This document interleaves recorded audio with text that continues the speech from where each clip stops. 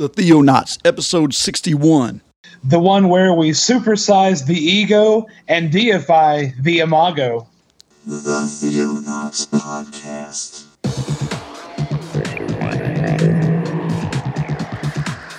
Christian news from around the globe. In the beginning, God created the heaven and the earth.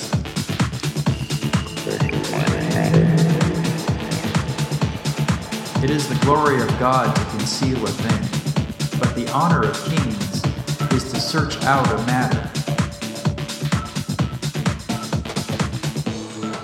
Explore the vast reaches of God's Word. Hello, all you Theo-egomaniacs. How's it going out there? I'm David Gaddy. I'm Brendan Taylor. And together we are the Theonauts. Yes, we have guest host in the virtual studio, Brendan Taylor from Finding Christ in Cinema. I don't have the applause button or anything, but... Oh, well, I was raising the roof for no reason then. Welcome to the show, Brendan. Well, hello, David. Nice to be here. So once again, we're filling in for our good pal, Jeremiah.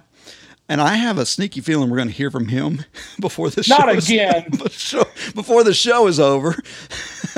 He has a way of sneaking into the show even when he's not at the show. That's right. That's right. That sir is a crafty podcaster right there. That's right. He's crafty producer. He's making sure that he is not forgotten. Now, oh, how could we forget? Yes. So now you just finished a real busy couple of weeks, didn't you?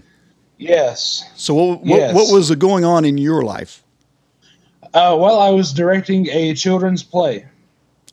Directing a little play called Twain's Tales, based on 6 different stories from Mark Twain's imagination, and we just finished that up. And right now I've got so much free time I don't know what to do with, But I did toward the end there, I would spend.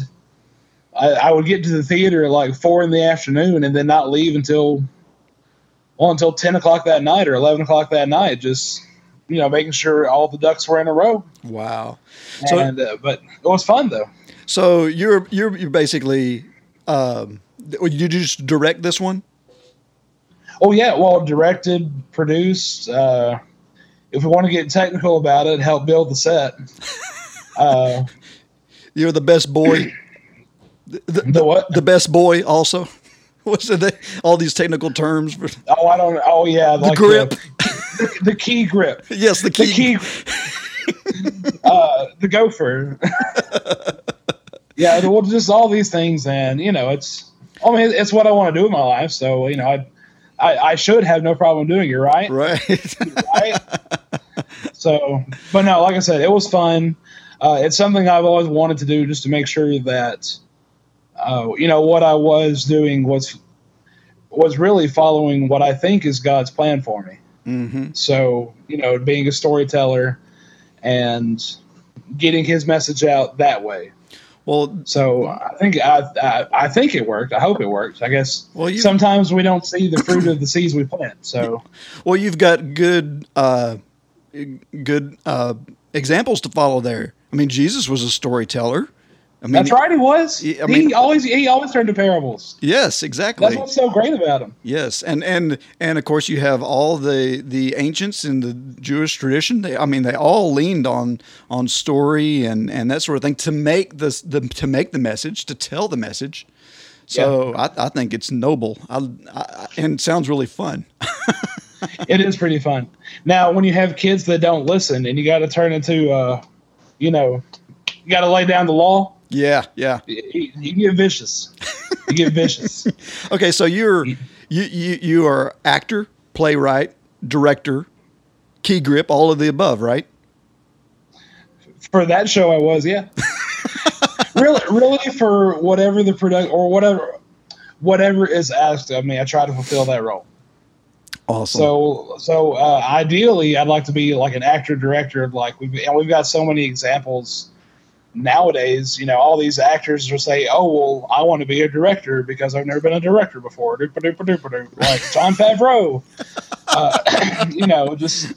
but Jon Favreau can actually do it. Yeah. He's one good shining example. So I don't know. I'm still figuring out life. How about you, David? Oh, yes. Well, I'm still figuring out life, and I've been at it, about twice as long as you have, I guess. Pretty close. Yeah.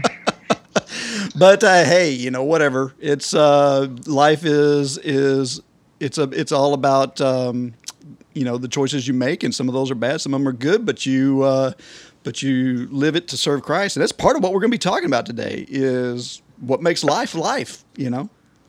Oh, yes, it is. Yeah. So, but anyway, let's talk about some news. And now the news. I don't have a super large amount of news to talk about, but there's one story that came out yesterday that I thought would be interesting to bring up and talk about. And that is coming from the Huffington Post. Satanic Temple unveils Baphomet sculpture in Detroit. Woo! Yes, a satanic organization unveiled a controversial bronze Baphomet sculpture in Detroit just before midnight on Saturday, after trying in vain to have it installed near a Ten Commandments monument in Oklahoma. Due to planned demonstrations, the group, which is opposed to Bible-themed displays on government land, kept the location of the unveiling of its 9-foot-tall monument secret until the last moment. Then it emailed the information to ticket holders. So the Satanic Temple is putting up a huge statue of Baphomet out there in downtown Detroit. What do you think about that? Well, kind of like what I just said. Woo! One thing. I really think like they were selling tickets. Yes. They were selling tickets. Yes. Okay, so the Satanic Temple was making money off of this. They were making money, and that's all it is. It was just all one big money-making gimmick. Mm-hmm. And however, it does it calls the church for a lot of things. And one thing I think it definitely calls us for is to make sure that we are solid in our understanding of why we have so many, quote, graven images in government spaces. Ooh, yes. Because it maybe the American church has gotten to a point where we decide to put such things in certain places flippantly. Uh-huh. And without much thought. And this is just somebody else doing what we're doing, really. Right. Except obviously it's a different God. Well, and this is foreshadowing of an episode we're going to have here in a few weeks. We're going to be talking a little bit about Nimrod and some of the echoes of his influence on the world, and these things that you just mentioned about why we have all these graven images all over the place is going to come into play there. I don't know if you know this, just a little snippet, but when you walk into the Capitol building and you look up, there's a big mural in the rotunda. That's right, there is. And it's in that mural is called the let me get this right. The Apotheosis of Washington. So that apotheosis means the deification of, and it's this portrait of Washington sitting on a Greek throne, wearing a toga, surrounded by all these Greek gods. So it's really strange, but we're going to venture into that a little bit in a few weeks. But the thing with this Baphomet thing I mean, I know immediately Christians are up in arms. That is what they want from you. That is what they're Exactly. That's what they're Exactly. after. This is not. No one is worshiping Baphomet, by the way. No one ever has worshipped Baphomet, which is an interesting thing.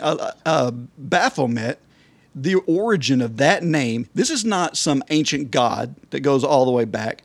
This is a name that came out of the Templar Inquisition by the French.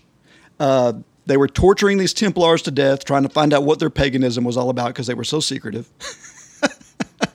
And they were torturing them, and this word Baphomet came out in the middle of their confession. Now, the French transliteration of that confession gave us that word Baphomet. But technically, if you really examine what was being said, it's more than likely what the Templar was saying was Muhammad. But because of the transliteration of that name, Muhammad, Baphomet, it became this other name. And it always intrigued everybody. They were like, what is this Baphomet? We've never heard of this god. Right. So it just kind of hung there in the realm of mystery until Eliphas Levi, who was a cultist Satanist from the mid-1800s, was putting together his demonic list of all the demons. And he had this word Baphomet, but he didn't know what to do with it. So he created this drawing of a man with a goat head, and he put the pentagram on his forehead and put the caduceus in his lap. I mean, he came up with that image. So this thing that they're erecting in Detroit is a figment of this guy's imagination. It's not even a real, like, no one worships this thing. It's just there to make Christians mad. That's what it's all about. Exactly. Well, okay. Well, let's just play that thought out a little further. Would you say that it's there to accuse Christians? Yes. And kind of like what I said earlier, just accuse Christians of perhaps not taking their faith seriously. Mm-hmm. Because, I mean, how like we have an idea of how serious we are, whenever we see the, I hate to say it, but the Christian flag flying over the American flag, as we've heard in the news recently. Right. All this whole debacle, really. And like, we know how serious we are, but what do we do when we find, or when we at least think of the idea of someone else being just as serious, but to a different God? Mm-hmm. And it's, I don't know, like I said, it's those guys calling us on our stuff. Right. So, and so, yeah, I think that Christians shouldn't give them what they want. I mean, definitely not. Yeah. They're wanting a fight, and the thing is, be passive about it. This thing is not going to, just let it go. But give it a couple years, it'll be fine. Everyone will be laughing about what that crazy thing is on the lawn up there. Yeah, who is that guy? Yeah, what is that all about? So anyway, well, let's listen. Let's see if our old buddy is going to call in on us.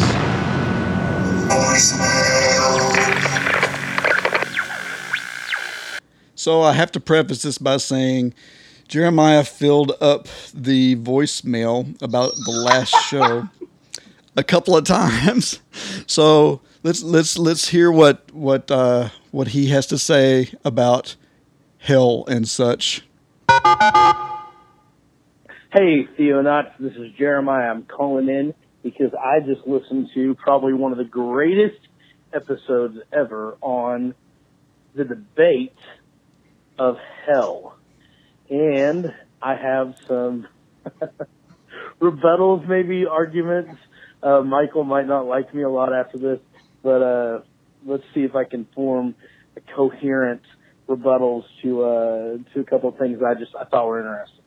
The first one is this. Michael leaned a lot heavily on the verbiage or the use of the words like destroy, cut off, burn away. These are finite words, and he's absolutely right. But I would remind him that in the Old Testament, God uses the finite word destroy, referring to the earth, when he's talking about the flood. That's just one example of many of the finite words that God uses. Now, let me ask you a question. Was the world actually fully destroyed, or was it renewed, or I don't know. The earth as they knew it was destroyed. Finite words to describe something completely different. The world was not destroyed. He didn't have to go back and recreate it. Another good example of that would be apocryphal verbiage, such as, let's see, when Daniel is talking about the destruction of Jerusalem by the hand of, I forget who.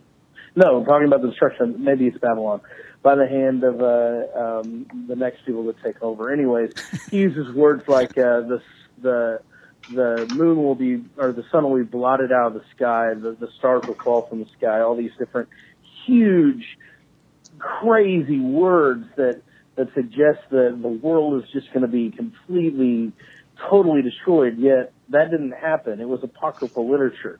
These were metaphors, and we need to take metaphors to try to understand spiritual things.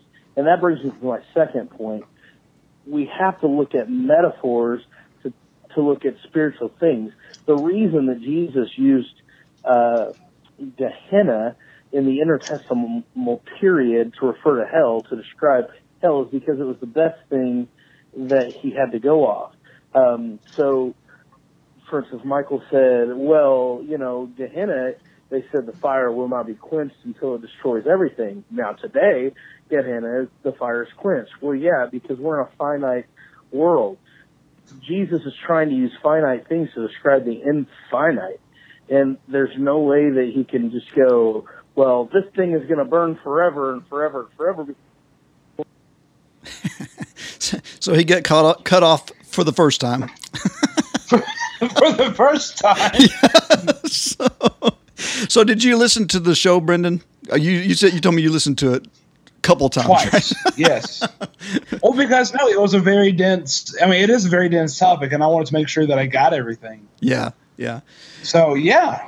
Oh no! Wait. Next question. Well, I think part of the big debate was these words about destroy, destruction. What do they mean? Jeremiah makes the point that those words are used in a finite way in the scriptures. Just so I mean, I can see that argument. As I said in the last show, I'm not overly passionate one way or the other on this. I can see arguments on both sides. I chose to give Michael the best run for his money that I could. So, but anyway, let's hear what Jeremiah's continuing thoughts here. Okay, so I got cut off, which tells me that I'm talking way too much, but I'll continue going because this is important to me, so maybe you'll have enough time to play it. Okay, so basically what I was saying was he uses the finite world to describe the infinite, because that's all he has to go off of to show his people. Let me give you another example. Let's say whenever Jesus says the mustard seed is the smallest seed in all the earth, do we have to take that so literally that it means that that's the smallest?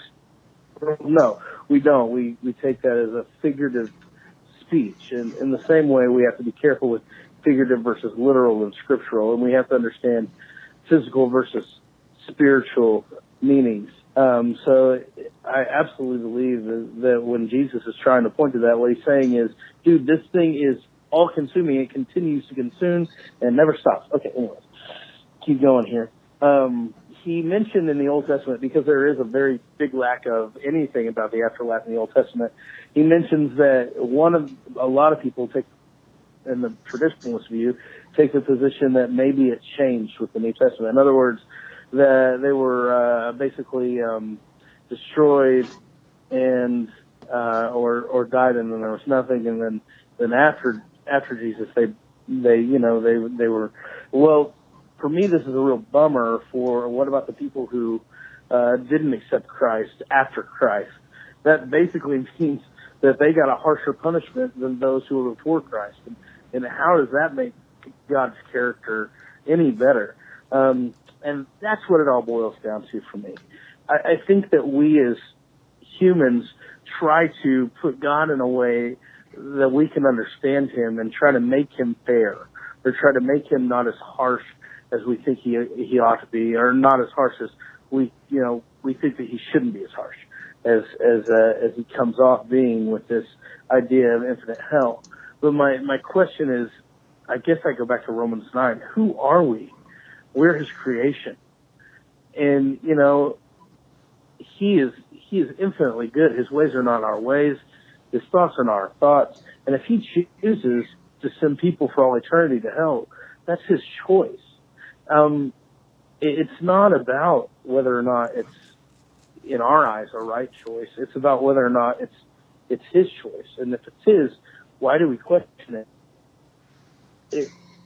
It goes back to that old saying that it's not fair that any should perish. Well, it's not fair that any should come to understand Christ. And so, anyways, I have so many other arguments. Okay. Did he get cut off again? He got cut off again. Oh, Jeremiah, you should know your limitations. So he has just one more one more thing where he kind of sews up his point here. So let's give him. Here we go. One more thing. I have so many other arguments to say, like with Revelation, respect of being afraid to even discuss Revelation. We need to be pretty solid in that. I think we need to study Scripture for what it says and what it doesn't say. That I understand his point in that. And my biggest thing is we need to make sure that we come to understanding of this, because it does affect how we evangelize. He made the point that Michael made the point that no, I can't remember what I was saying. Basically, he made the point that those, if God were to condemn people to eternity hell, he must have made it very, very clear. I think that Romans 1 tells us how clear he made it, that we're without excuse. But not only that, I think that it tells us that we as Christians, how much more important is it that we go out and tell people about Jesus, if this is the truth. It's got to be of the utmost importance. In fact, the only reason we're living now is to glorify God by telling other people about him, so that they can come to a knowledge and a saving grace of who he is. And so that's my thoughts. Sorry it took 3 voicemails. God bless you. Go Sooners, and go Theodonts. Bye. Go Sooners. He says he's sorry for leaving 3 voicemails. I don't think he's sorry. I don't think he's sorry at all. No, he's not.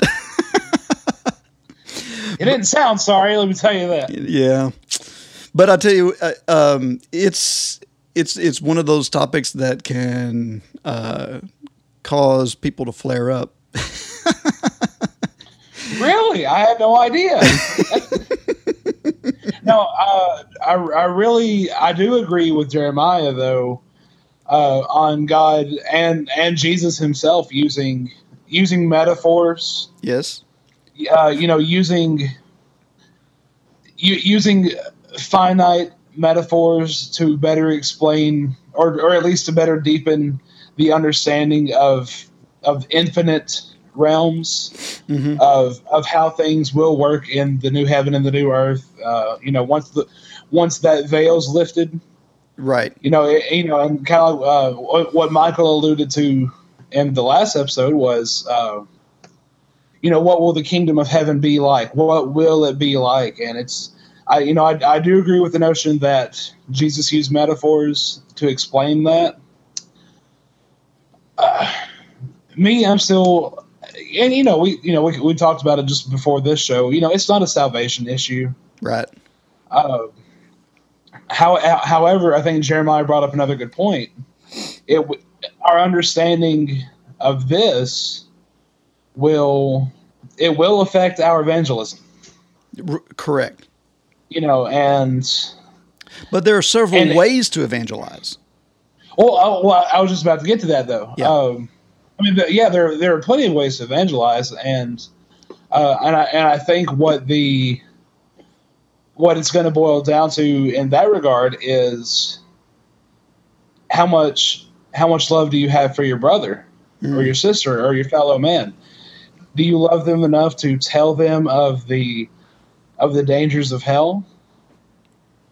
Or do you love them enough to tell them of the everlasting love of God, as opposed to the everlasting the fire that cannot be quenched? Right.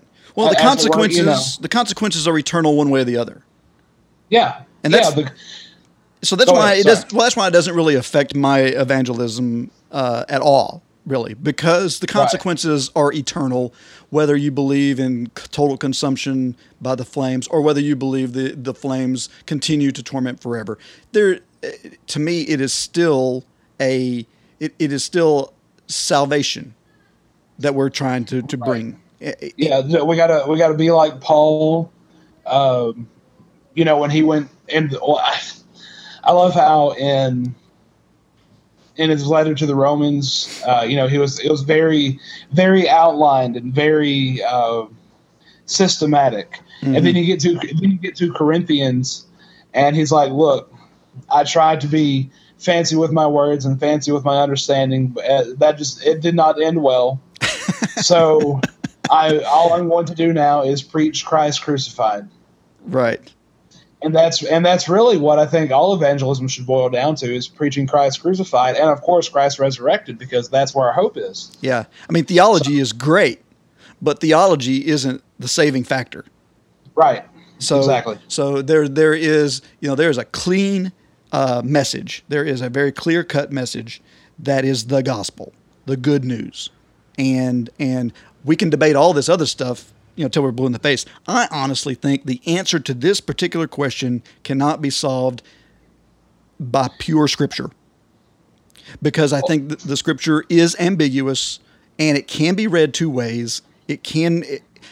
So the real answer lies in our philosophy, which is, somewhat of coincidental. That's what we're kind of talking about in this episode. But it really boils down to I can't worship a God who would do X, Y, Z, or the mentality that, well, God is sovereign and I cannot think his way. His ways are not my ways. So let's not put ourselves in his shoes to determine what's just. Let him determine what's just. So you got kind of these two different philosophical understandings of Christendom, and I think whichever one you lean toward the most is going to lean toward how you understand what you're reading in the scriptures concerning hell. So, but I don't want to belabor the point. We covered it really well last time. Yes, very well. So what do you say we jump right in here? Yes, that's like yes.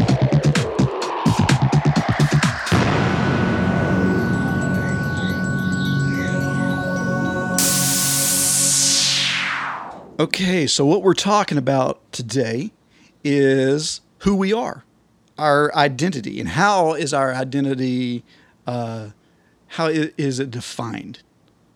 So this is your topic, Brendan. What exactly made you think of it? Why are we talking about this?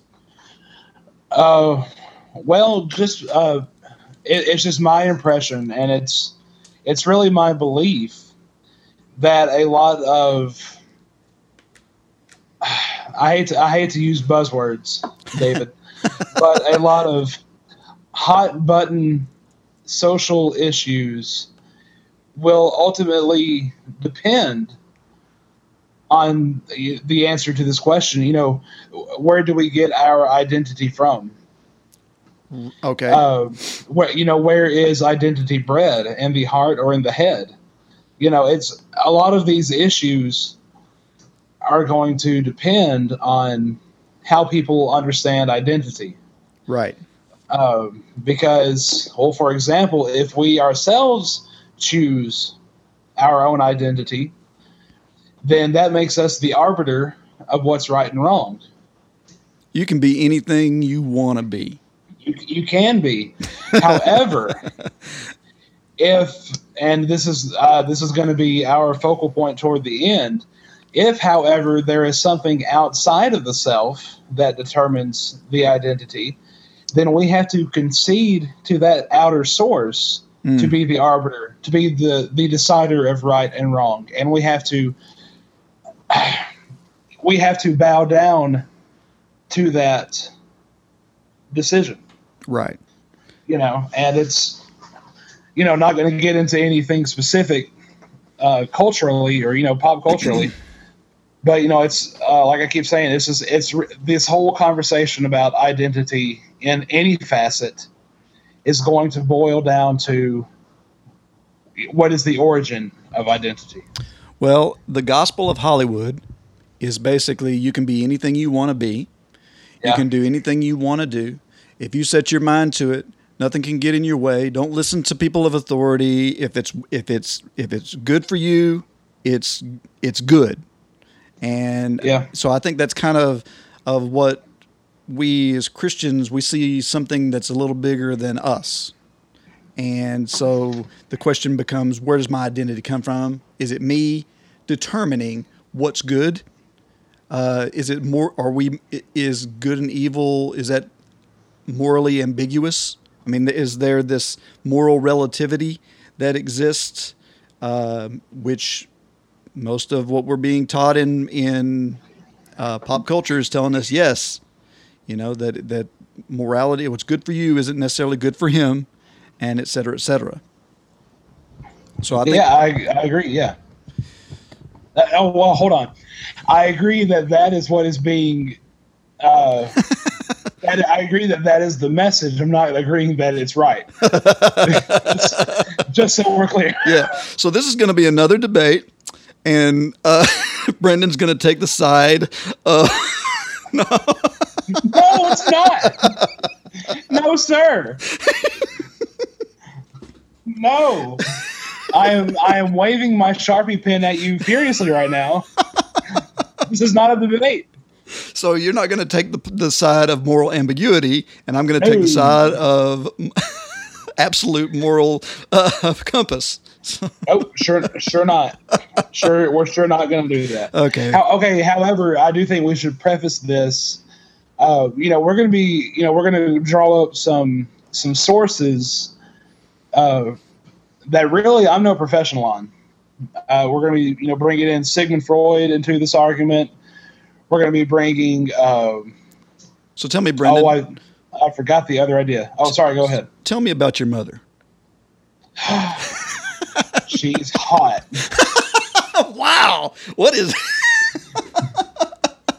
Well, that definitely been reading Sigmund Freud, man. Yep. Okay. No. Okay. So anyway, back to seriousness. We're going to be looking at Sigmund Freud's idea of identity just a little bit, and then we'll look into another guy that I recently just found, David H. Kelsey. I haven't heard anything about him until I started looking up for this subject. He wrote a book called The Eccentric Existence, and we'll talk a little bit more about that just to plant a seed. But ultimately, what we want to do is establish it's really a biblical foundation for at least for understanding how God sees us. Gotcha. And I think that too will also affect how we spread the gospel. How we understand ourselves, how we understand our place in the certain order of things, and it's gonna. Okay. Oh yeah, it's that. So all right. Well, let's talk about this then. How can we define ourselves? Like what is it that makes our identity? Well, okay. Well, that's an excellent question. Let's just start with Imago Dei. Imago. CC. What did you call me? Let's start with Imago Dei, and really, I like the way Saint Francis puts this. What you are in His sight, and he's saying God's sight. This is a quote from Saint Francis. What you are in His sight is what you are, and nothing more. Okay. So let's look at this a little bit. So Imago Dei meaning the image of God in Greek. I mean, in Latin. Yeah, that's what. That's literally what it means. Okay. And scripturally, we get our foundation for that in Genesis, in the creation story. Genesis 1, specifically verses 26 and 27. Then God said, "Let us make humankind in our image, after our likeness, so they may rule over the fish of the sea and the birds of the air, over the cattle and over all the earth, over all the creatures that move on the earth." So God created humankind in His own image. In the image of God, He created them. Male and female, He created them. Mm-hmm. And that's really where we get this language of, being made in the image of God. What are some of your initial thoughts on that, David? Well, first thing is I'm curious about is this referring to a physical identity, or is this some other type of identity? Because I think, why did God give us 2 arms, 2 legs, 2 hands, 10 fingers? That whole thing.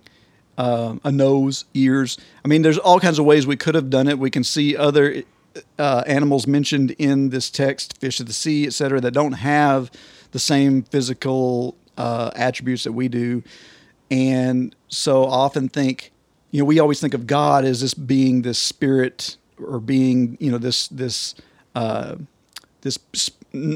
nobody, just being some sort of wisp of air.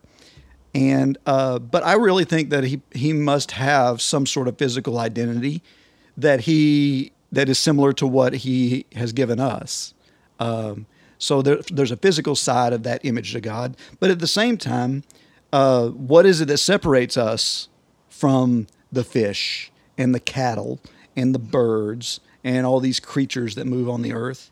It is the Spirit that He breathed into our nostrils. So there has to be some weight behind that. And we have to give that some weight. I mean, as nice as a dog can be and as friendly as pets are and this sort of thing, they're no substitute for the spirit of man. Living, breathing, sentient, cognizant, intelligent life that we enjoy, that I believe comes straight from this breath of God. And the Greeks term for that, pneuma, this breath of air that came into mankind. So I think that we definitely have inherited God's identity in this by default. So what do we do with that? That's, what we do with it then becomes more a question of our will, and that versus His will. Aha, the opposition of wills. Mm-hmm. Yes. Well, I do think you definitely hit it with His Spirit, the pneuma, and I like the way Francis Bacon puts it. He says, "They that deny a God destroy man's nobility, for certainly man is of kin to the beasts in his body, and if he be not kin to God by His Spirit, he is a base and ignoble creature." And really, that's that's where we get our. I think that is the image of God. Is that, or at least in our physical present bodies, it's that breath of life that was breathed into us. At whatever point, either conception or not to get too technical about that. But I do think that is where we, at least regarding the image of God, is his breath, his spirit, his life, his being, like his own, like you said, his own identity being made manifest in us. Mm-hmm. But then we fall. We fall down. Yep. If you want to, get back to the creation story, you've got Genesis 3, and we'll actually get just to a specific verse in that when we get to Sigmund Freud. Okay. But it talks about people just wanting to do their own thing, and that's something about time on this earth. I think it's almost like this is some parts of it is a practice round, right? Because we're while we're here doing God's work, sometimes we will mess up. That's just, that's well. And go ahead. What I was going to say is, like when we look at Genesis 3, there's an intention there of sorts that, we often think of it as disobedience, but at the same time, there was this longing to be more like God, which is, once again, we're made in his image, and our natural draw is to be like the one we serve, to become who it is that we serve. And so it was only natural that the serpent knew exactly what words to tempt them with. If you eat this fruit, you'll be like God. You're going to be able to identify with him better. You're going to have a knowledge that you don't currently have, that only he has. And so I think that's going to come into play with us when we come to trying to determine our identity. We're always seeking for this enlightenment, right? Even in cultures that aren't serving the same God we do, Buddhist and whatever, they're searching for enlightenment. And so there is this striving to improve their identity by becoming closer to deity. Yes. Okay. And actually, this is a good time just to go ahead and bring that verse up. Genesis 3, verse 6. The woman was convinced. She saw that the tree was beautiful, that its fruit looked delicious, and she wanted the wisdom. She wanted the wisdom it would give her. Mm-hmm.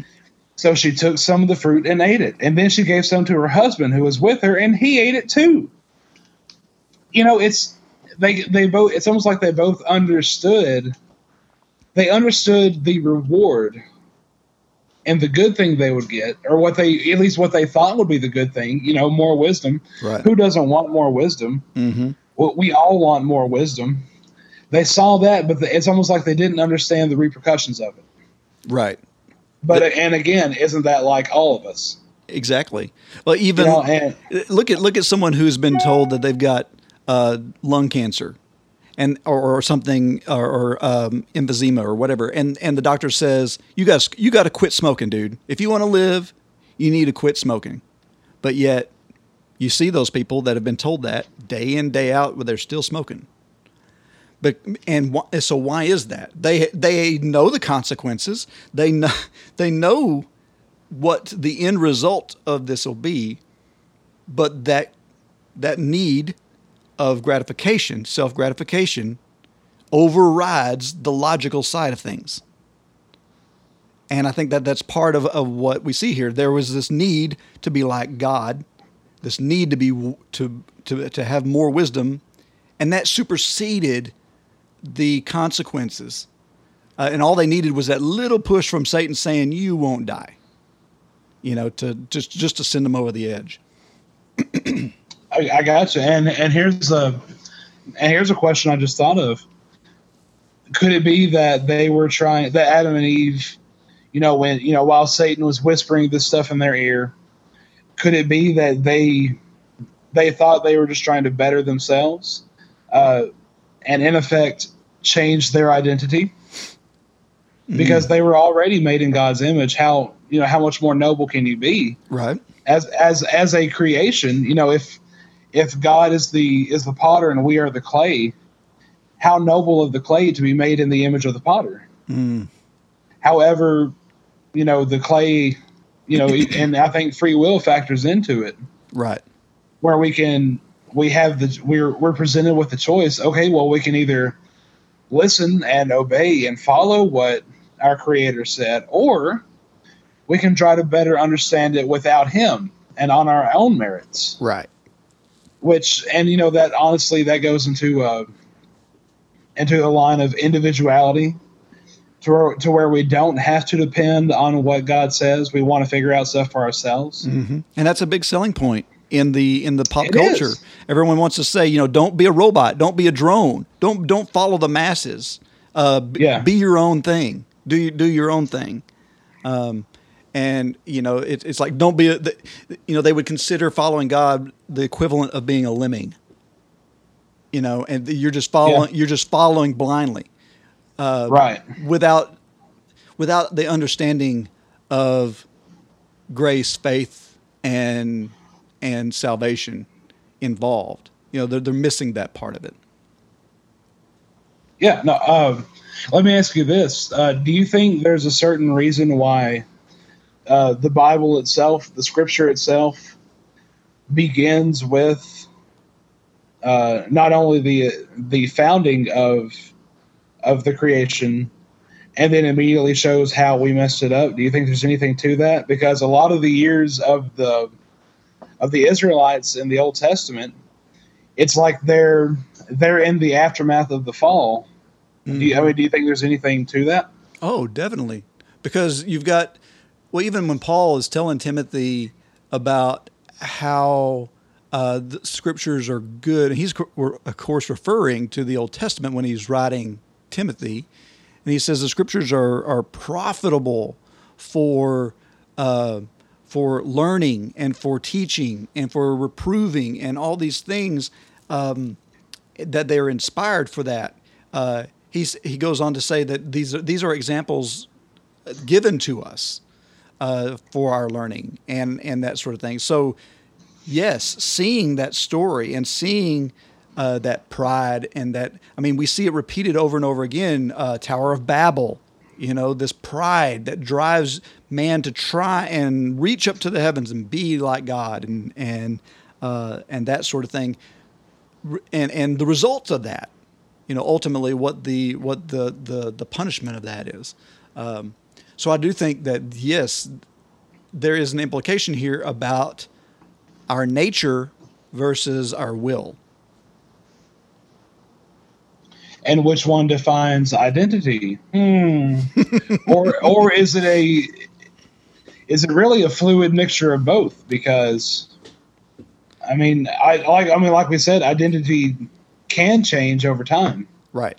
Given certain experiences, given certain changes in the will.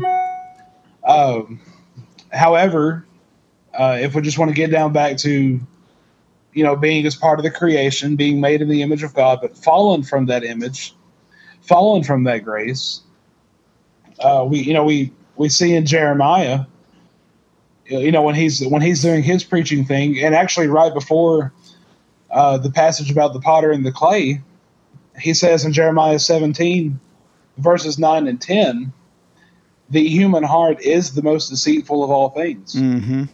and desperately wicked. Right. Who really knows how bad it is? Right. But then here's that. And this shouldn't be something that's good. This is what scares me. But I, the Lord, search all hearts and examine secret motives. I give all people their due rewards according to what their actions deserve. And that's really, I don't know, you could say that is the whole of the Old Testament. Right. Of God saying, well, look, this is what you deserve and this is what I told you in the beginning. This is what will happen. You will surely die. Well, okay, I told you that, and this is what you deserve. And it's almost kind of bleak. However, the Israelite people had the hope of a Messiah. Right. And as do we. So before we get into this new identity that we have offered through the Messiah, through who we call Jesus, right? Let's get into a little bit more of this depravity, and who better else to exemplify depravity than Sigmund Freud? And I will preface this with I am not a professional Freudian. I'm not a professional Freudian. I may be an amateur Pink Floydian, but I'm not a professional Sigmund Freudian. And my experience in studying Sigmund Freud actually came through in a college course that I took at Middle Tennessee State University. Uh-huh. But it wasn't just Sigmund Freud. It was a compare and contrast class where we compared Sigmund Freud to C.S. Lewis. Oh, wow. For the whole class, and it was actually really cool. That sounds cool. They started as believers. Bunny quotes. They started as believers in the beginning, mm-hmm. and then early childhood drama. C.S. Lewis, I think he lost one of his parents, and Sigmund Freud, he lost both of. I don't know. Early childhood drama steered them away from the faith. Right. And of course, the main difference is C.S. Lewis found his faith again, and it was restored, whereas Sigmund Freud, not so much. Right. However, I think Sigmund's. I don't want to call him Sigmund. I don't know him by his first name. Siggy. Yes, Siggy. Yeah. Siggy Stardust and the Spider. No. I think he's got something to say about identity. Oh, here, let's just he sets it up in a little structure. Yeah. And this is just of the self. He sets it up in the structure of the id, the ego, and the superego. Okay. He's got the id, the ID, which is really funny because those are the first two letters of the word identity. Correct. And it's almost like he's suggesting just by the name, and really just again this something else. Sigmund Freud did not call these things the id, the ego, and the superego. He called them in their German phrases, and it was actually his first translator that gave these terms their certain Latinized words. Right. Okay. Or Latinized forms. But id, and just to quote Mr. Freud. Are you going to do it in your best German accent? No, I can't. I have no German accent. Ron of the Red Oaks would love that. Oh, I'm sure Ron would. But okay. Too many jokes. Okay. He says that the id is the dark, inaccessible part of our personality. Mm-hmm. What little we know of it, we have learned from our study of the dream work and of the construction of neurotic symptoms, and most of that is a negative character and can only be described as a contrast to the ego, which we'll get to in a second. We approach the id with analogies. We call it a chaos, a cauldron full of seething excitations. It is filled with energy, reaching it from the instincts, but has no organization, produces no collective will, but only a striving to bring about the satisfaction of the instinctual needs subject to the observance of the pleasure principle. Wow. And what I know, right? It's a lot of $5 words. Yeah. A what he's cauldron saying- full of seething excitations. I know, right? How creative can you be? And basically, what he's saying is that the id is our basic desires, our basic.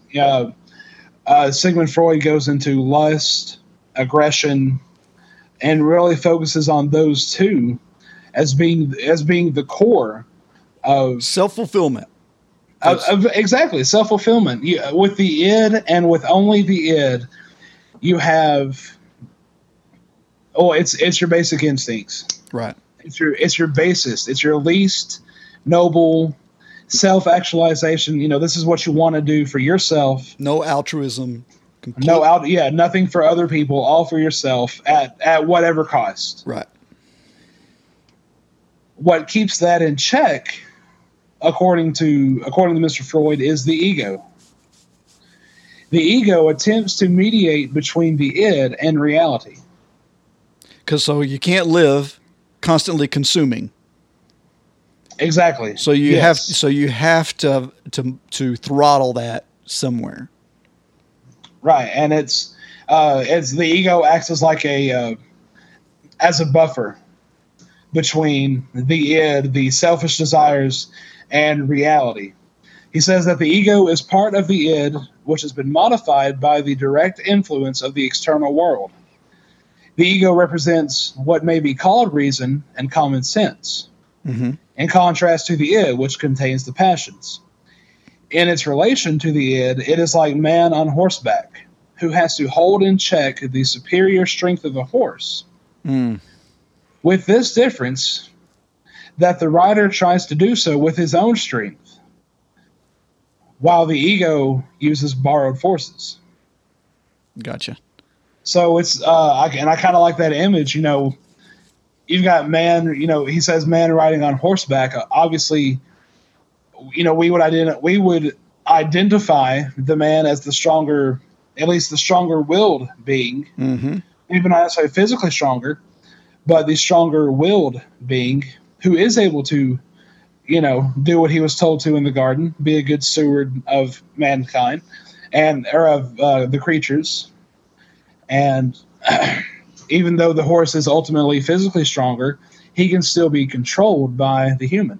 Yeah, and that image is even exemplified whenever you take it to the aspect of what is it like when you first break a horse, a wild horse. The horse does not want to be controlled. He does not want to be ridden. And he's going to do his best to throw you on the ground.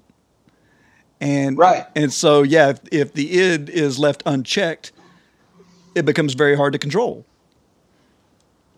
Yeah, and it becomes dangerous because if it's left in a world where it can go unchecked without hurting anybody, then who's to say what? But if it's in a place where there is interaction with other beings, for example, with other humans, then it gets dangerous. And we obviously know, I want to say that humans could have figured this out without the Bible and without God. Yeah. But it's hard to say that or not. But well, that's what Freud would say. That's what he would suggest.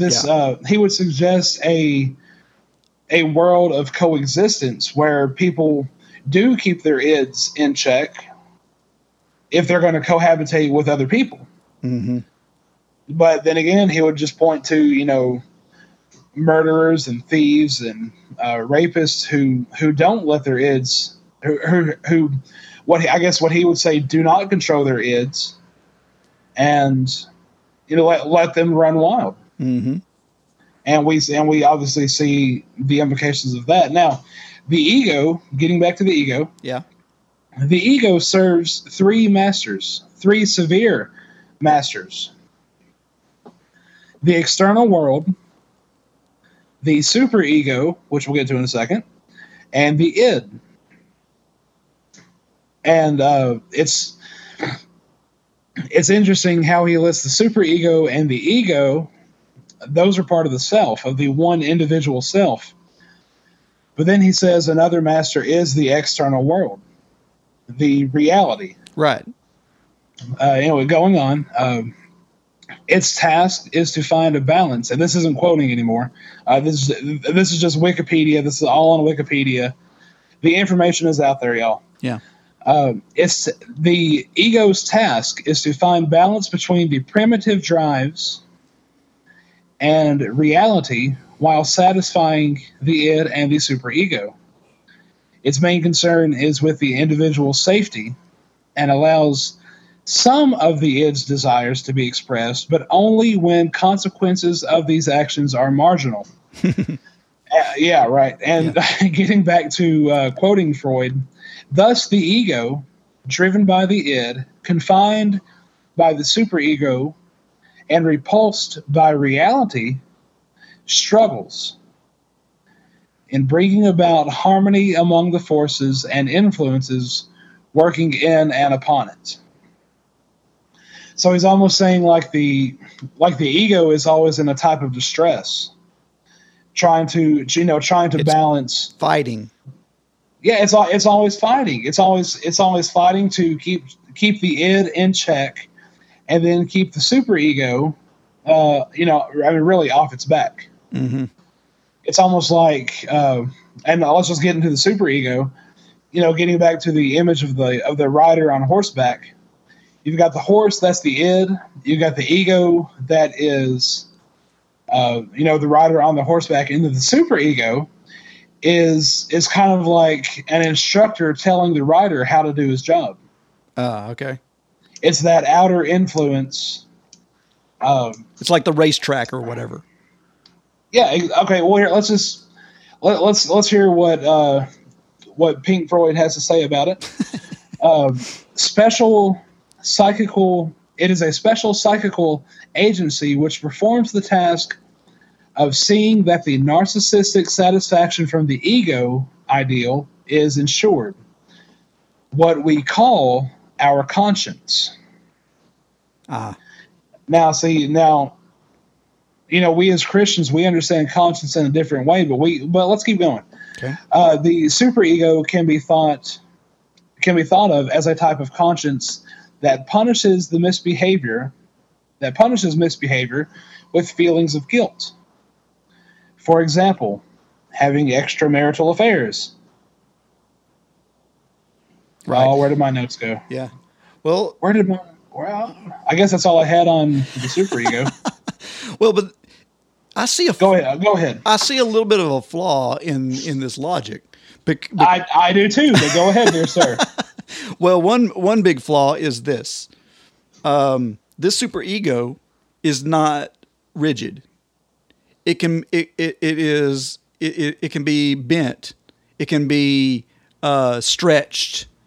For example, if you're relying on conscience to direct you, if you do the same thing long enough, your conscience will start to wear thin. It'll start to callous over. And so then it doesn't affect your conscience anymore. And that superego then would stretch to a larger place to where, okay, well, that no longer bothers my conscience. So I can continue to do this. And so it's like you're always testing the boundary, if that makes sense, of what is acceptable and what is not acceptable actions. Yeah, that makes sense. So I obviously don't have those notes, but maybe it's a sign that I should just stop quoting Freud and just get on with it. But Freud, he compared the superego to the father figure. And if you know anything about Freud and his relationship with his father, you know that it's just not good. Freud saw his father as a monstrous man who had his own rules and tried to be his own arbiter, right? And then also tried to be Siggy's arbiter. However, Siggy didn't want anything to do with it. Well, see, that can have a lot to do with your identity. Is if you don't understand what a love of a father is, if you don't have that, then you're missing on a big part of your identification. Yeah. And, we're talking about identity and the self being that source. I think we're coming to the conclusion that it takes something outside of the self to give us that identity. And I think, while we're on this talk about father figures, we should bring in James Henslin, whose textbook I just happen to have right here. How convenient. I know, right? It was basically just an intro to sociology. Talking about how society affects our lives. Mm-hmm. And he says that it's the family group that gives us our basic orientation of life. Mm. He says, later we'll find other groups like friends. We will find more intimacy and the additional sense of belonging. And he calls these groups the primary groups because they provide intimate face-to-face interaction. They give us identity. A feeling of who we are. So relationship has a lot to do with how you identify yourself. Yeah, and honestly, I think, I'm not going to pit Mr. Henslin against the great Sigmund Freud, but I think what Freud misses is that it does take an outer source, mm-hmm. something outside of the self to define identity. And if you look at Freud's examination, he's really running off of if man is left to his own desires and his own devices, this is where it's going to go. That's kind of what he's saying. He's not even really leaning on any outside forces aside from what the ego does in the natural realm of reality of the people that he comes in contact with. So, but it's like, and all that is basically saying is do no harm. That's kind of what he's saying the ego does, is prevent you from harming others. It tries to keep the peace. Correct. Yeah. So, but now let's take that into reality. Let's step away from Freud for a second and look at history. Adolf Hitler. Where's the man's ego, superego? In a different direction. I mean, it didn't work. What about Napoleon? Alexander the Great? We could go on and on and on with quote unquote great men of history who have not exemplified what Freud gave us, in that their ego was bent or their superego was bent, in that they did not see the destruction of 6 million Jews as a negative impact on society. Right. Where normally that's kind of a bad thing. Right. So if we say, okay, well, this is our identity as humans, like if left to our own device, and this is, then the best we can hope for is an ego to control us, and that ego might not necessarily do its job. How do we get around this? And I think you and I can both attest to a relationship with God the Father and with Jesus Christ, our Savior. Yeah. So as a Christian, there's this change in identity. So it's like no matter what you were, you have now become something different. You have become a new creation. Creature, right. A new creature. Yes. To quote Brother Paul, mm-hmm. and I'm turning as I'm speaking, to quote Brother Paul, chapter 5, verse 17, I believe we can all really quote it from heart. 2 Corinthians. 2 Corinthians, yes. 2 Corinthians 5:17. Anyone who belongs to Christ has become a new person. Behold, the old life is gone, a new life has begun.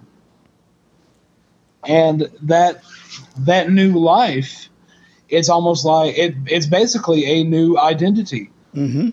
One, go ahead. I was just fixing to say one that is not self-focused like on the id, but is instead outwardly focused onto others. Well, it's one that, for listening to Freud speak, it's almost like he's not even acknowledging that there are other people on this planet. Correct.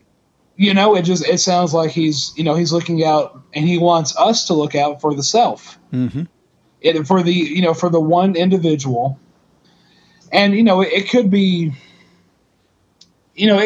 a romantic idea. If we just keep ourselves in check, then society will get along. Right. But it just, he stopped short. And that may be fine for people, for other people, but for Christians, that can't be the end all. Right. Because like I said, who better to exemplify depravity than Sigmund Freud? But really, what he's saying, it's got some truth to it. Because what does Paul say in Romans 3:23? All have sinned. Mm-hmm. And fallen short of the glory of God, and we compare that to Sigmund Freud, and all have given over to the less noble instincts of the id, mm-hmm. and all have desired and sought wisdom that was pleasing to the eye, that it appealed to the lust of the flesh. We have all done that. And, where Freud would say, oh, well, you're just, catering to the id, and the only reason you feel guilty is because the superego is hovering over you. Right. Like a mad father waving his finger. But we as Christians, we can't go there because, in a sense, the superego could kind of represent the Holy Spirit living within us. Yes. Yeah, that actually gets into one of the things I wanted to talk about. Is the Holy Spirit, because I think the Holy Spirit has a whole lot to do with our regenerated identity and in who we are. In 1 Corinthians 6 verses 19 through 20 in the ESV says, "Or do you not know that your body is a temple of the Holy Spirit within you, whom you have from God? You are not your own, for you were bought with a price, so glorify God in your body." So he calls our body this temple and the dwelling place of the Holy Spirit. And of course, if this Holy Spirit, this part of the Godhead, is internalized, if it's inside of us, then everything changes now. Yes, those other things still exist. Our id, our ego, all these things defined by Freud, they exist, but there is a supersedent in place. I guess the superego is replaced. or there's an already existing code of morality. Yes, and an absolute truth. Mm-hmm. That's basically what it is. There's already an absolute truth that is not changed by time, that is not changed by experiences it may or may not have had in the past. It is not changed by the subjectivity of its selfish free will. Mm-hmm. That absolute truth, what we call God, it's actually looking out for our safety. Right. And it's kind of setting the example right there at the beginning. It's already looking out for something outside of itself. So should we. Mm-hmm. And I want to look at this this thing that God started in Deuteronomy, and I don't think it really sunk into people because they were so focused on His law. But in the midst of all that, there is this thing that the Jews call the Shema.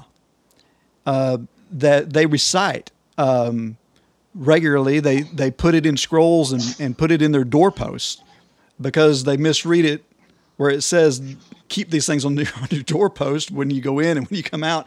And they literalize that instead of spiritualizing it and making it part of them. But the Shema is in Deuteronomy 6 and verse 5, and Jesus actually calls this the greatest command. And that command is, you shall love the Lord your God with all your heart, with all your soul, and with all your strength. Now that word strength is a confusing word in the Hebrew. It basically meod, and it means, literally it means very. like very much.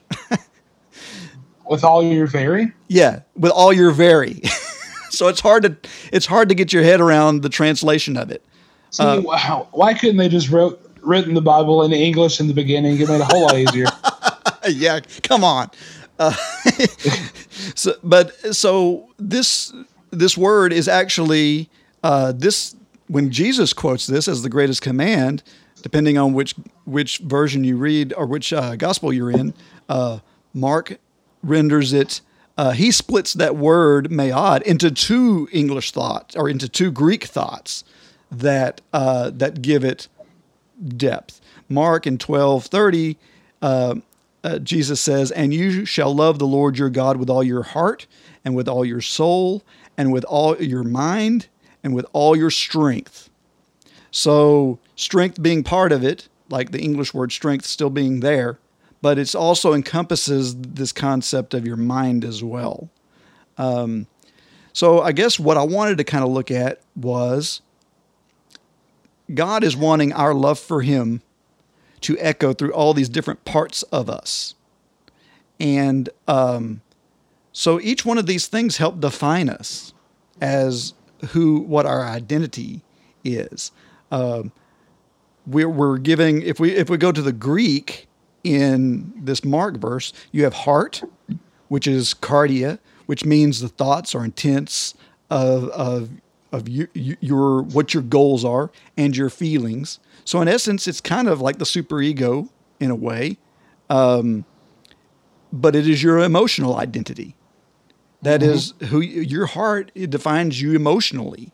And then you've got this soul. He wants you to love him with all your soul. Your soul is psyche. That's the same word we use for all this psychobabble. Right? Yeah. That word psyche basically is our spiritual identity. It's the spirit, our faith, our trust, our belief, all these things that make up our living soul. He wants us to love him with all of that. Then he says, with all your mind, which is the Greek word dianoia, which means your rational thoughts, your imaginations, your understandings. So, in other words, your studies, your intellectual side, your rationale. This is your rational identity. And then finally, he uses the word ischus, which means strength. It means force, ability, power. And this is your physical identity. So it's a well-rounded thing. So it's not just, whereas Freud is dividing this up into id and ego and superego, God divides it up into your thoughts and intents, your feelings, your spirit, your rationale, and your power, your physical abilities. And what he's saying is, I'm going to turn all of that to me. That's the goal, is when this change that we were just talking about, this regeneration, switches it all over to me. So what does that mean? Well, obviously our thoughts and intents and our feelings, our emotional identity. If we want to look at it in terms of, he called us a temple of the Holy Spirit, and we can go back and see how Solomon built the temple.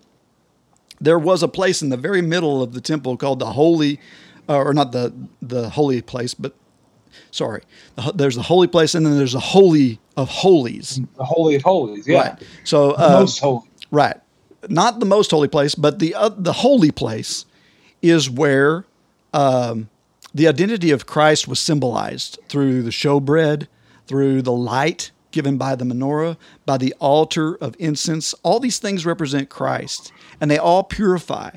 They all justify. Those things are what cleanse the priest in order to give him access to the most holy place.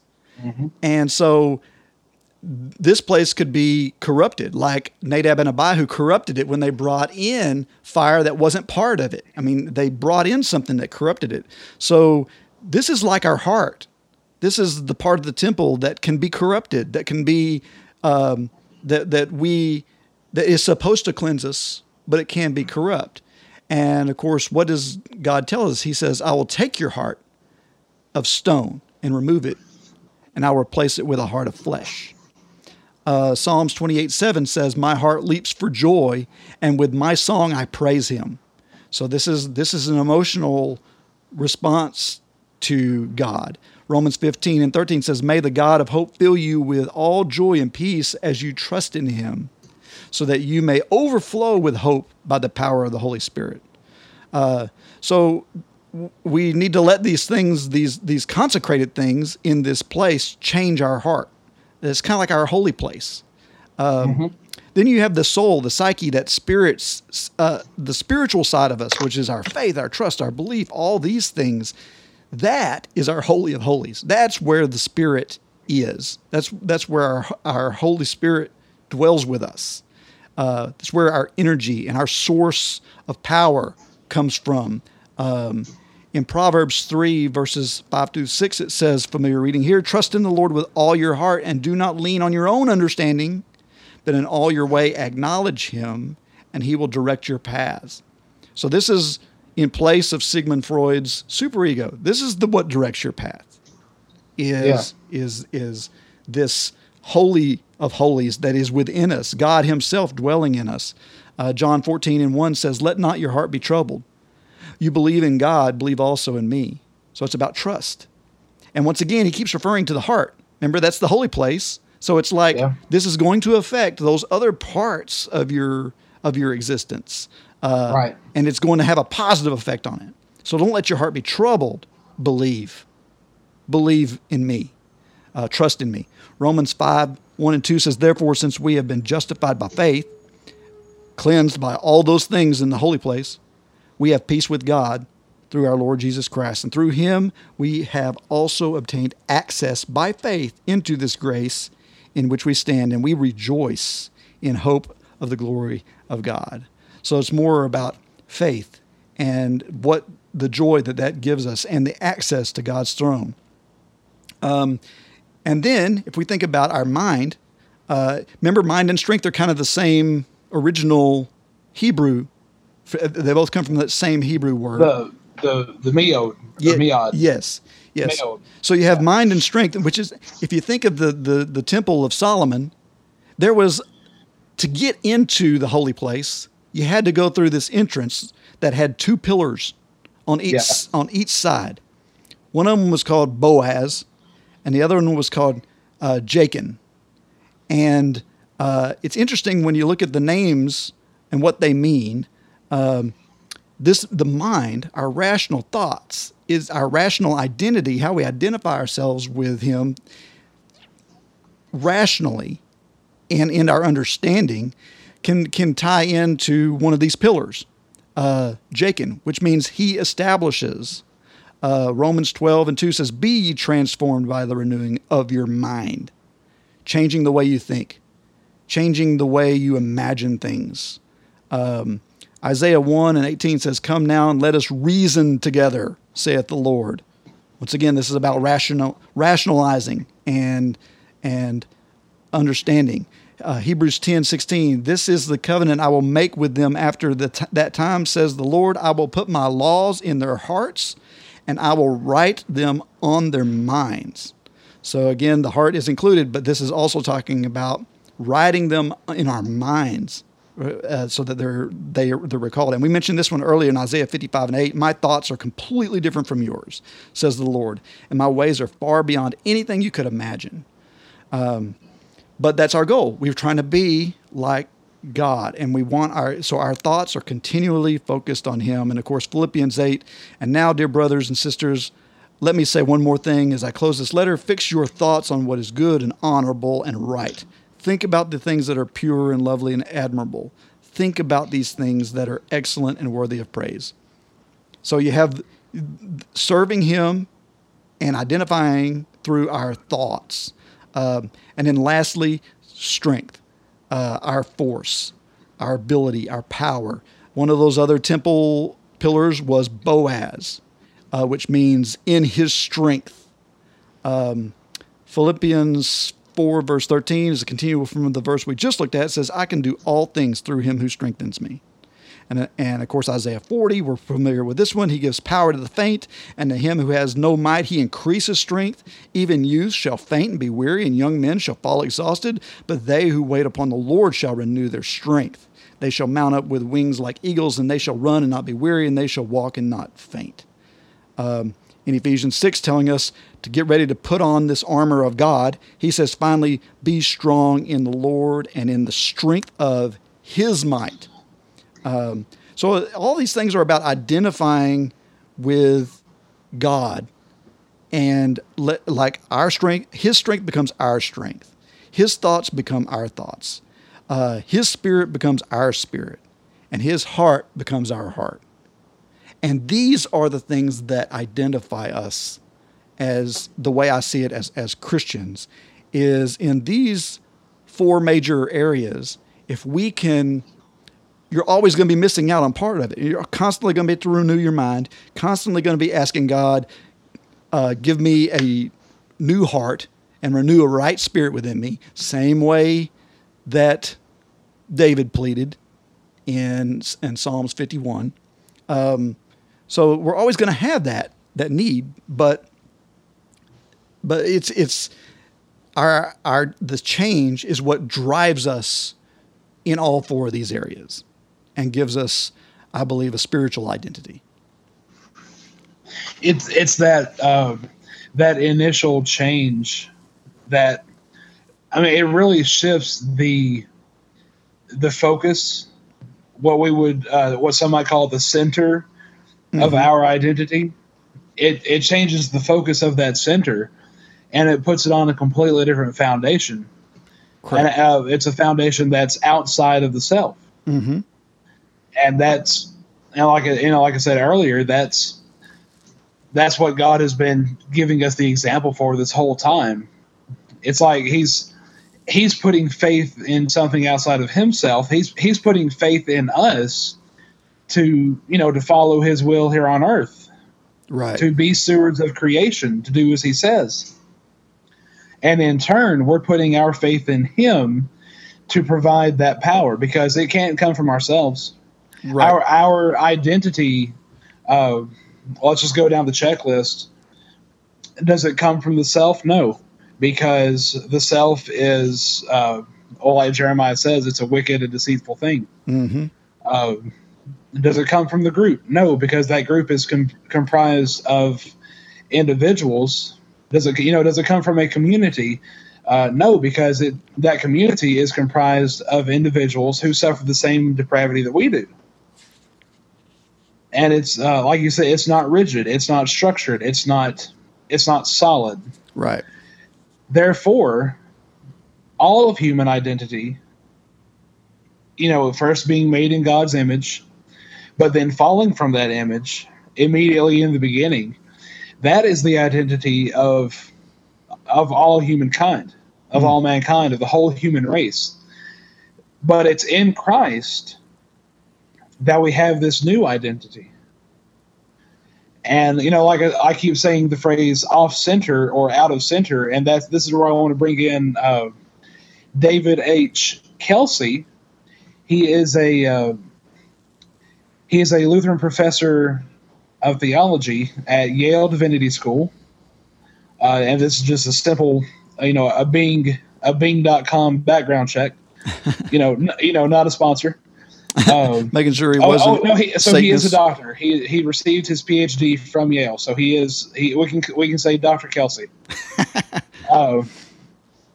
He, in his book Eccentric Existence, really points to this idea of our new identity in Christ being found outside of the self. And he uses the words eccentric because it is a combination of the Greek ek, meaning out of, and kentron, meaning center. So eccentric literally means outside of the center or off center. And in a Christian context, that means that our new identity, like we've been harping on, comes from outside of the center of ourselves. Mm-hmm. In other words, the core of our new identity is not our natural and depraved self, but God Himself, God as the other, God as the capital O other. Right. That's another philosophical thing. I know we talk about a lot on FCC. You guys talk about it here a little bit. That identity is really supposed to serve as it is supposed to serve. That's the key phrase, and what it serves as is what N.T. Wright calls the angled mirror. Mm.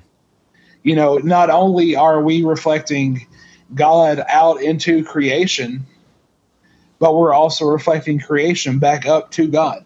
Right. It's a three-dimensional experience. And then we talk about this foundation of our own identities not being ourselves, but leaning on something better, on someone better. I like the way Dr. Richard Beck says it. Dr. Richard Beck, he's from Abilene Christian University. You may have actually, I know you've at least heard of Abilene. What's that? Abilene Christian University. Yes. It's in your neck of the woods, ain't it? It is in my well, it's not. It's in Texas, but it's in the state. But Texas is about as big as most countries. About as big as Alaska, about as big as Canada, about as big as Africa, the seat of humanity. Yeah, Abilene's about 6 or 7 hours away. So, okay, so it's I don't think we can even do Tennessee in that round of time. But anyway, what Dr. Beck says, he says the key behind this eccentric identity is coming to receive your life and the things in your life as a gift. Mm. And this experience of gift, cultivated through the practices of gratitude, of doxological gratitude, reduces both our basic neurotic experiences of anxiety and scarcity, our worries about having enough and being enough, so much so that gratitude sits at the heart of this eccentric identity. And really, I mean, that's true. Mm-hmm. We have, Dr. Kelsey calls it the eccentric identity, but Dr. Beck goes on to call it a Eucharistic identity. Interesting. And and he chose that word because Eucharistic or Eucharist is Thanksgiving. It means Thanksgiving. Mm-hmm. Exactly. And he believes, and I think I agree with him wholeheartedly, that gratitude does sit at the heart of this new identity we have in Christ. Because when we're faced with our own moral decisions, and when we're faced with what we rightly deserve, what God has promised. Let me get back to Jeremiah real quick. Jeremiah chapter 17, verse 9 and 10. He'll love you for that. He says, "But I, the Lord, search all hearts and examine secret motives. I give all people their due rewards according to what their actions deserve." Mm. Like I said earlier, that should scare people. Yeah. And it should scare us to the point where we have to ask, is there anything that can be done to save our souls. And when we find that the foundation of that salvation is not within us, Mm-hmm. it's offered as a gift. Well, it really is. And that really fits into this Eucharistic idea, this Thanksgiving idea. Regeneration is built around that response. It's like, I can do nothing for my salvation. It is a gift to me. My response to that is, I will do everything I can. So it's like that changes who I am. Whenever someone gives you the most inconceivable gift possible, and the response is an overwhelming thanksgiving. That, I mean, someone saves your life. What do you, like physical life here on earth? You feel indebted to them. I mean, it's not like you truly owe them anything, but you feel indebted to them, and they will be lifelong friends, not because of who they are, but because of your response. It changes your identity with that person because of that deed. And that's what regeneration is built around. This changing of the heart, changing of the spirit, is all built around Christ's sacrifice, and how that the Spirit uses that to flip us to where we are eccentric. We're a peculiar people. You see what I did there? Yes, I see what you did there. Very good, sir. Yeah. But eccentric. I've always wanted to be eccentric anyway. So, well, obviously, I think you qualify. I think I qualify. I know Michael qualifies as eccentric. In the associated sense, that eccentric just means just a little bit off, off center, a little bit crazy, off center. But really, I mean, it's a very good way of explaining this new identity that we have in Christ. Yeah, it's wonderful. So it is. I think this has been a great study, and I hope that it gives our listeners some fodder to really do some self-examination, because this study really is about a mirror. I mean, you should look at yourself and see, am I identified? How am I identified? Am I identified by my own selfish wants and needs and the id, as Sigmund Freud claims that I am, or am I identified by that image of Christ looking back, which is where we ultimately, as Christians, need to be identified in. Yeah. And is our identity eccentric? Is it out of the center? And so great study, Brendan. I really appreciate it. Hey, did you get the email I just sent you here a little bit ago? I haven't received the notification. I sent. Are you trying to send me sneak messages in the middle of a show? Yes, I sent you our closing script since you're Jeremiah for the day. Oh, well, I'm opening my inbox right now in this very aura. Because as it sits, I can't close the show. Hey, look!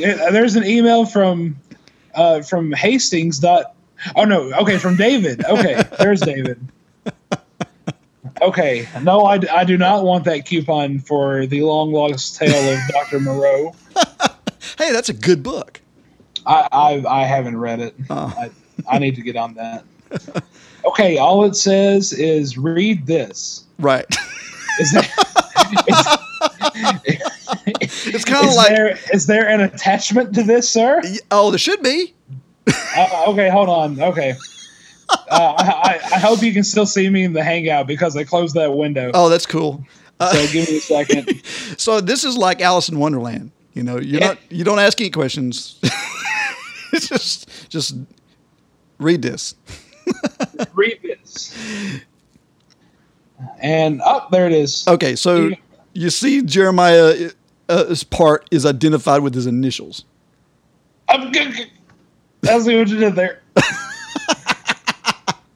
Okay, hold on. It's loading. It's loading.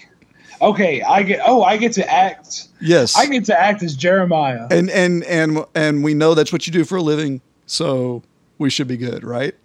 Why, yes. All right, well, let's do this thing.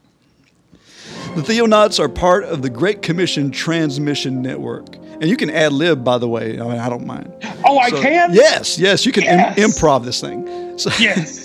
But at the Great Commission Transmission Network, which I just love to say, we use new media and social networking to go into all the world and proclaim the good news to everyone. To find out more or to partner with us, visit us at gctnetwork.com. Subscribe to the newsletter there to stay up to date on the latest from all our shows, including Brendan Taylor and Michael Hansen over at Finding Christ in Cinema.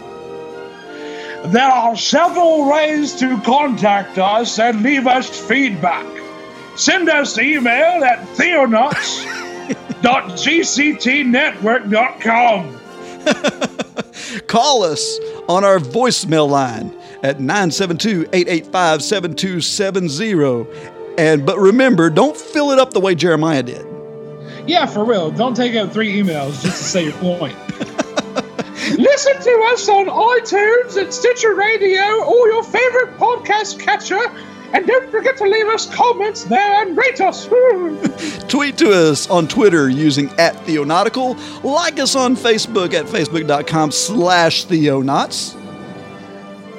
Follow us on Instagram at Theonauts. That last part's YouTube, by the way. And don't forget to tune in and explore the vast reaches of God's Word with us. Okay, Brendan, thanks for being here, brother. Hey, yeah, thanks for inviting me. All right, God bless you. This has been the Theonauts Podcast. Call us with your questions or comments at 972-885-7270. That's 972-885-7270. We'd love to hear from you. You are tuned in to the GCT Network. This is your Great Commission transmission. At GCTnetwork.com. This is your Great Commission transmission.